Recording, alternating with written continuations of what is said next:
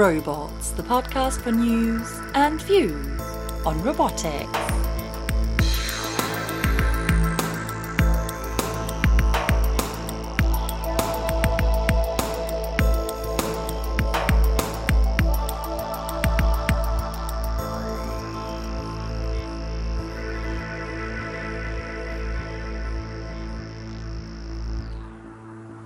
Hello and welcome to episode 182 of the Robots podcast.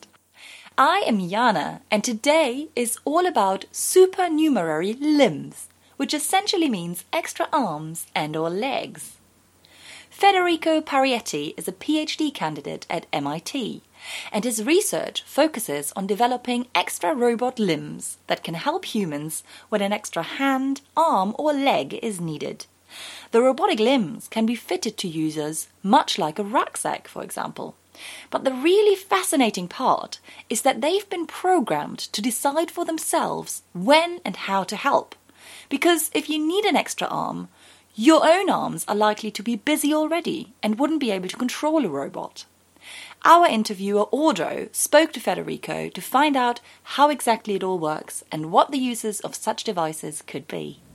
Hi, welcome to Robots Podcast. Hi. Can you introduce yourself? I'm Federico, and I work on wearable robots here at the Mechanical Engineering Department in MIT. And I'm happy to be here with you today. Great. Can you tell me the goals and motivation behind your research? So I work on wearable robots, which are essentially robots that you can put on. And these robots are built to give humans something new, something more with respect to what they have in their natural bodies.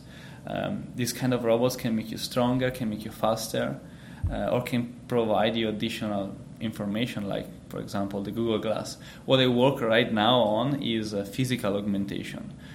So by wearing my robots, a human can essentially become stronger, or avoid fatigue, or they can acquire skills that were not possible before.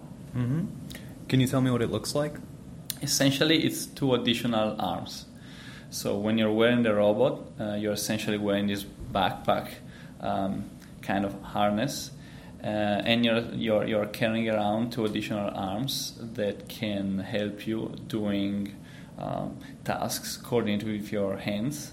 But they can also reach for the ground, reach for the environment, and support you.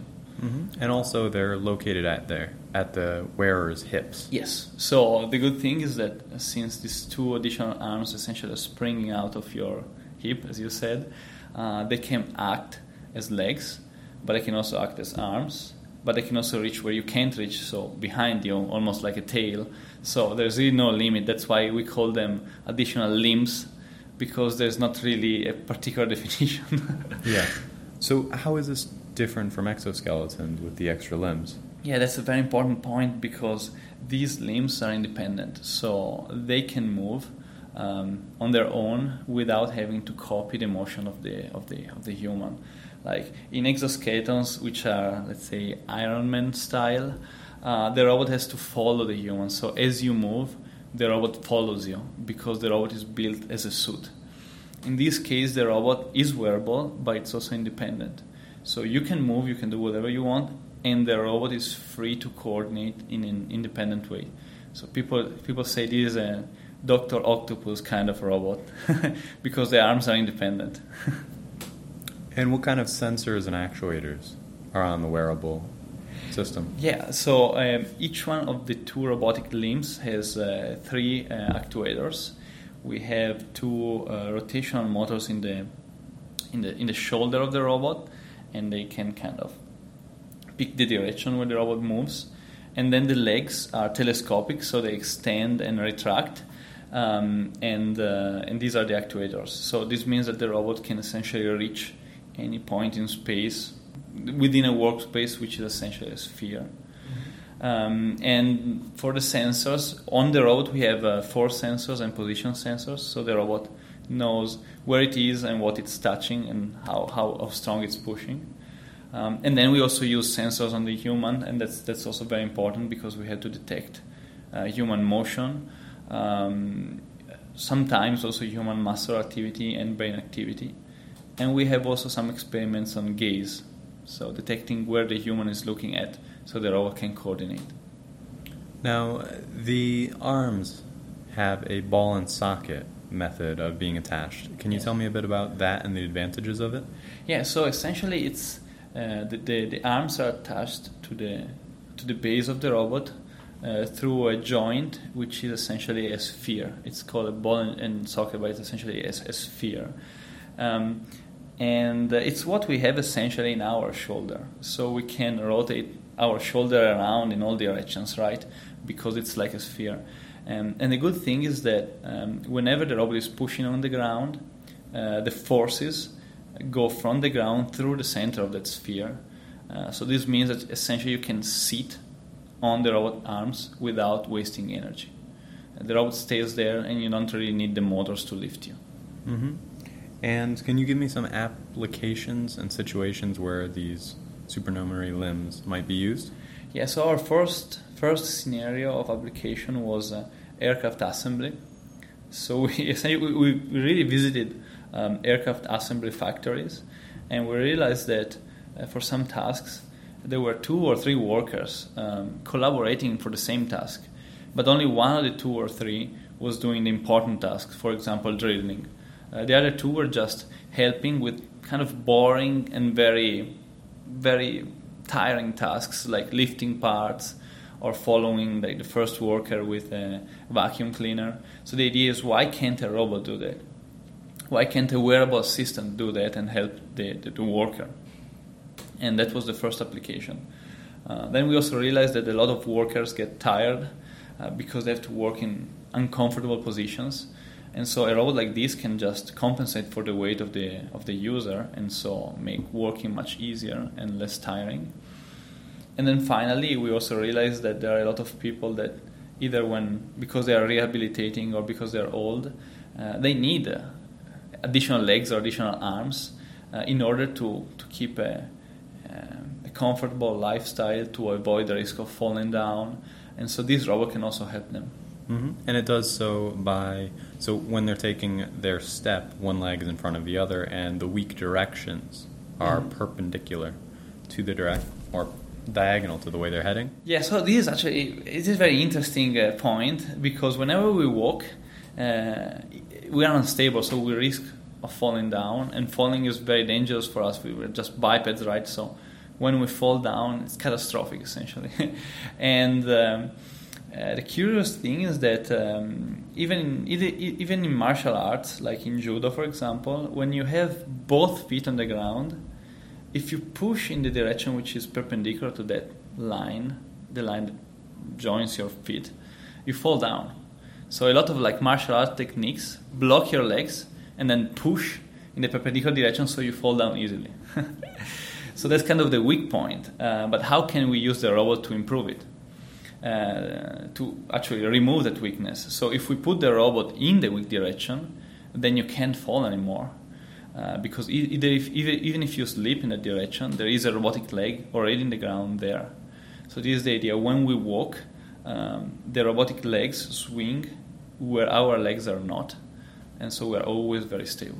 Mm-hmm. So they swing similar to our arms, being opposite to the foot that's stepping forward. It's something similar to that, essentially. Mm-hmm. And they plant themselves on the ground, in theory. Yes. Actually, for the purpose of balance assistance, they don't even need contact with the ground. They just need to be in the right place, close to the ground, let's say, because in case you sleep, they're there. How does this research compare to similar work? There are the fact that our limbs can be both arms and legs makes us, let's say, similar and different to a lot of robots, both to robotic manipulators that are typically arms and to exoskeletons that are typically legs. So let's talk first about the legs. So, for example, there are a lot of exoskeletons right now that are used by paralyzed people, essentially to walk again and not use the wheelchair. Those are exoskeletons, so they follow the legs and they move the legs along the trajectory. Essentially, they determine one step after the other, but they can't really keep balance. So users still have to use their arms to use crutches and balance. So the idea would be that our robot would be complementary to these robots. So even if you're paralyzed, you can use a simple exoskeleton to move your legs, and these additional, let's say, robotic crutches to avoid falling down. There are also robotic walkers that have been developed for elderly people, but the robotic walker, essentially, it's a robot with wheels, and so you can't really go up and down stairs, and it still requires the elderly person to use their hands. So in our case, you don't really need to use your hands. The robot just follows you. What are some challenges of this research, and what are some lessons learned from those challenges? Okay, there are so many challenges. One challenge is for sure making the robot comfortable. So people have to wear this robot. So you have to make it as easy to wear as possible and as light as possible. So weight might seem an easy thing to do, but if you need a robot that can lift you, you're going to need some mass, some pretty strong actuators. So actually right now the goal of like having the robot light but still functional, still powerful, is really driving us towards like really exotic materials like carbon fiber or fiberglass. We can't use metal anymore, it's too heavy. So that was one lesson learned. Try to make it as light as possible because that's essential for users. Another challenge for sure is the interaction with the human, because we have independent arms. So just copying what the human is doing is not enough. We need to have some kind of independent source of information from the human. We have to find a way so that the human can control these legs without sacrificing anything. So for example, if we used our arms to control additional robotic arms, that would essentially miss the point because we're still stuck using our two arms, right? So the idea is how can we extract from the human actions independent signals, so you can drive additional arms without without limiting your own. And this is what, for example, we've been doing while walking when we strapped an accelerometer to the human legs. So you're just walking normally, and we are detecting the frequency of the steps. So we're detecting every step. So the robot knows when you're stepping without you having to tell the robot, and can just synchronize with that autonomously. So you can still do whatever you want with your arms, and you can walk at any speed with your legs, but the robot synchronizes without you telling. So that's, of course, a simple periodic example, but the idea is how can we keep on this direction of like a very intuitive interaction. Yeah. And so once you have an intuitive interaction, do you think you'll have the arms and legs swapping back and forth? Like being utilized as both within the same system? Yeah. So there's really no limit. Once you have a good interface, you can do whatever you want. Yeah. You can use the robot to like pass you objects that you are not you need, but if you're using your hands already, that you can't really reach for them. You can use it for locomotion, for safety. We actually don't know how many uses there are for additional arms, because that's not nature. Like no one has ever had additional arms. So I bet that if we provide a reliable man-machine interface, people would just come up with new uses. Going forward, what are your plans and goals?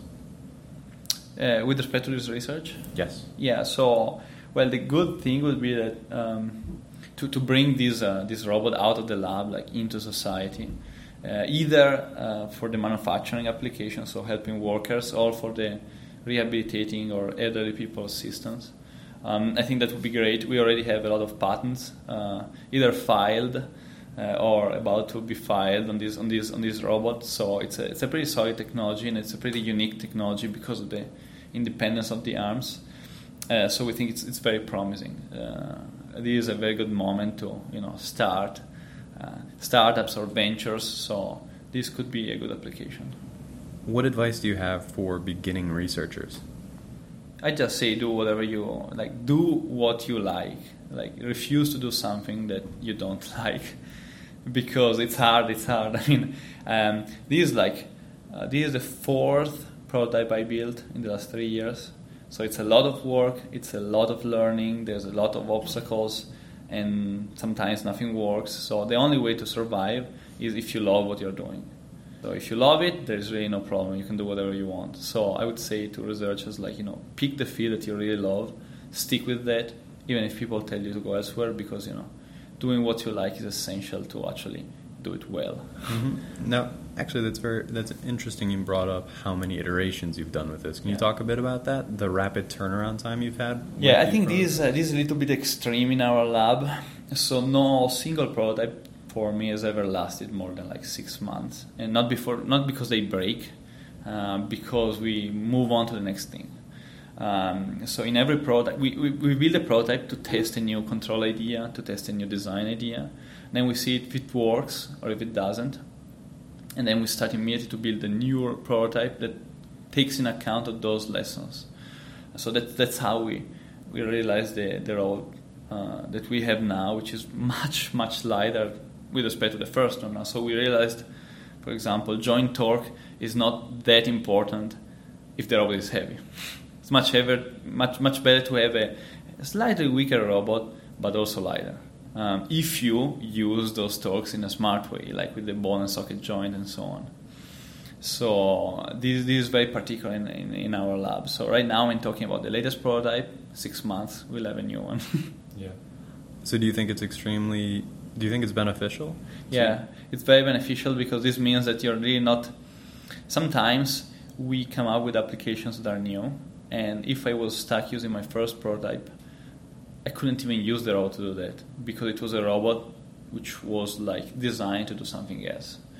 So like all of these iterations allow us to be like very reactive, so we can just follow the hottest topic and just incorporate the feedback that we receive in conferences very quickly. And wrapping up, what do you believe is the future of robotics? So in terms of robotics, I believe the future is like divided in two huge areas. There are autonomous robots and there are wearable robots. So the goal of autonomous robots is to be as intelligent as possible, essentially to act as, let's say, support or, let's say, helper to the human, but independent helper, a kind of butler robot or something like that. And then there are wearable robots, and their goal is not really to help as an external agent. Wearable robots have the goals of making the wearer better. It's essentially human augmentation, right? So that's the field I'm working on. And so the challenge for us is not really to make the robot smart or to give artificial intelligence. Our challenge is simply how to make the robot as useful as possible to the human, right? And it's not an easy challenge because we don't have currently sensors that tell us what the human is thinking, what the user wants to do. And so the idea is that our robot must be very, let's say, smart in understanding what the user wants to do and doing it in the best possible way. So essentially we're in the process of building extension to the human body. So we need to understand both the, let's say, mechanical and the, let's say, neural part of the process. And that's a challenge which is, I think, unique to wearable robots. Thank you. You're welcome.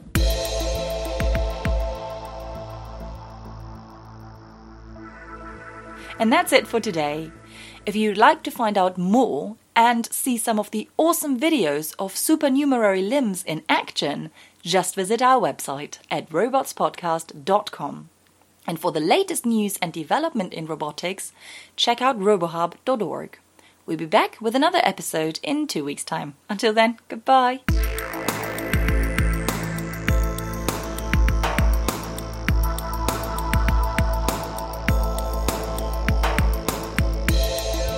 Limbs with Robots, the podcast for news and views on robotics.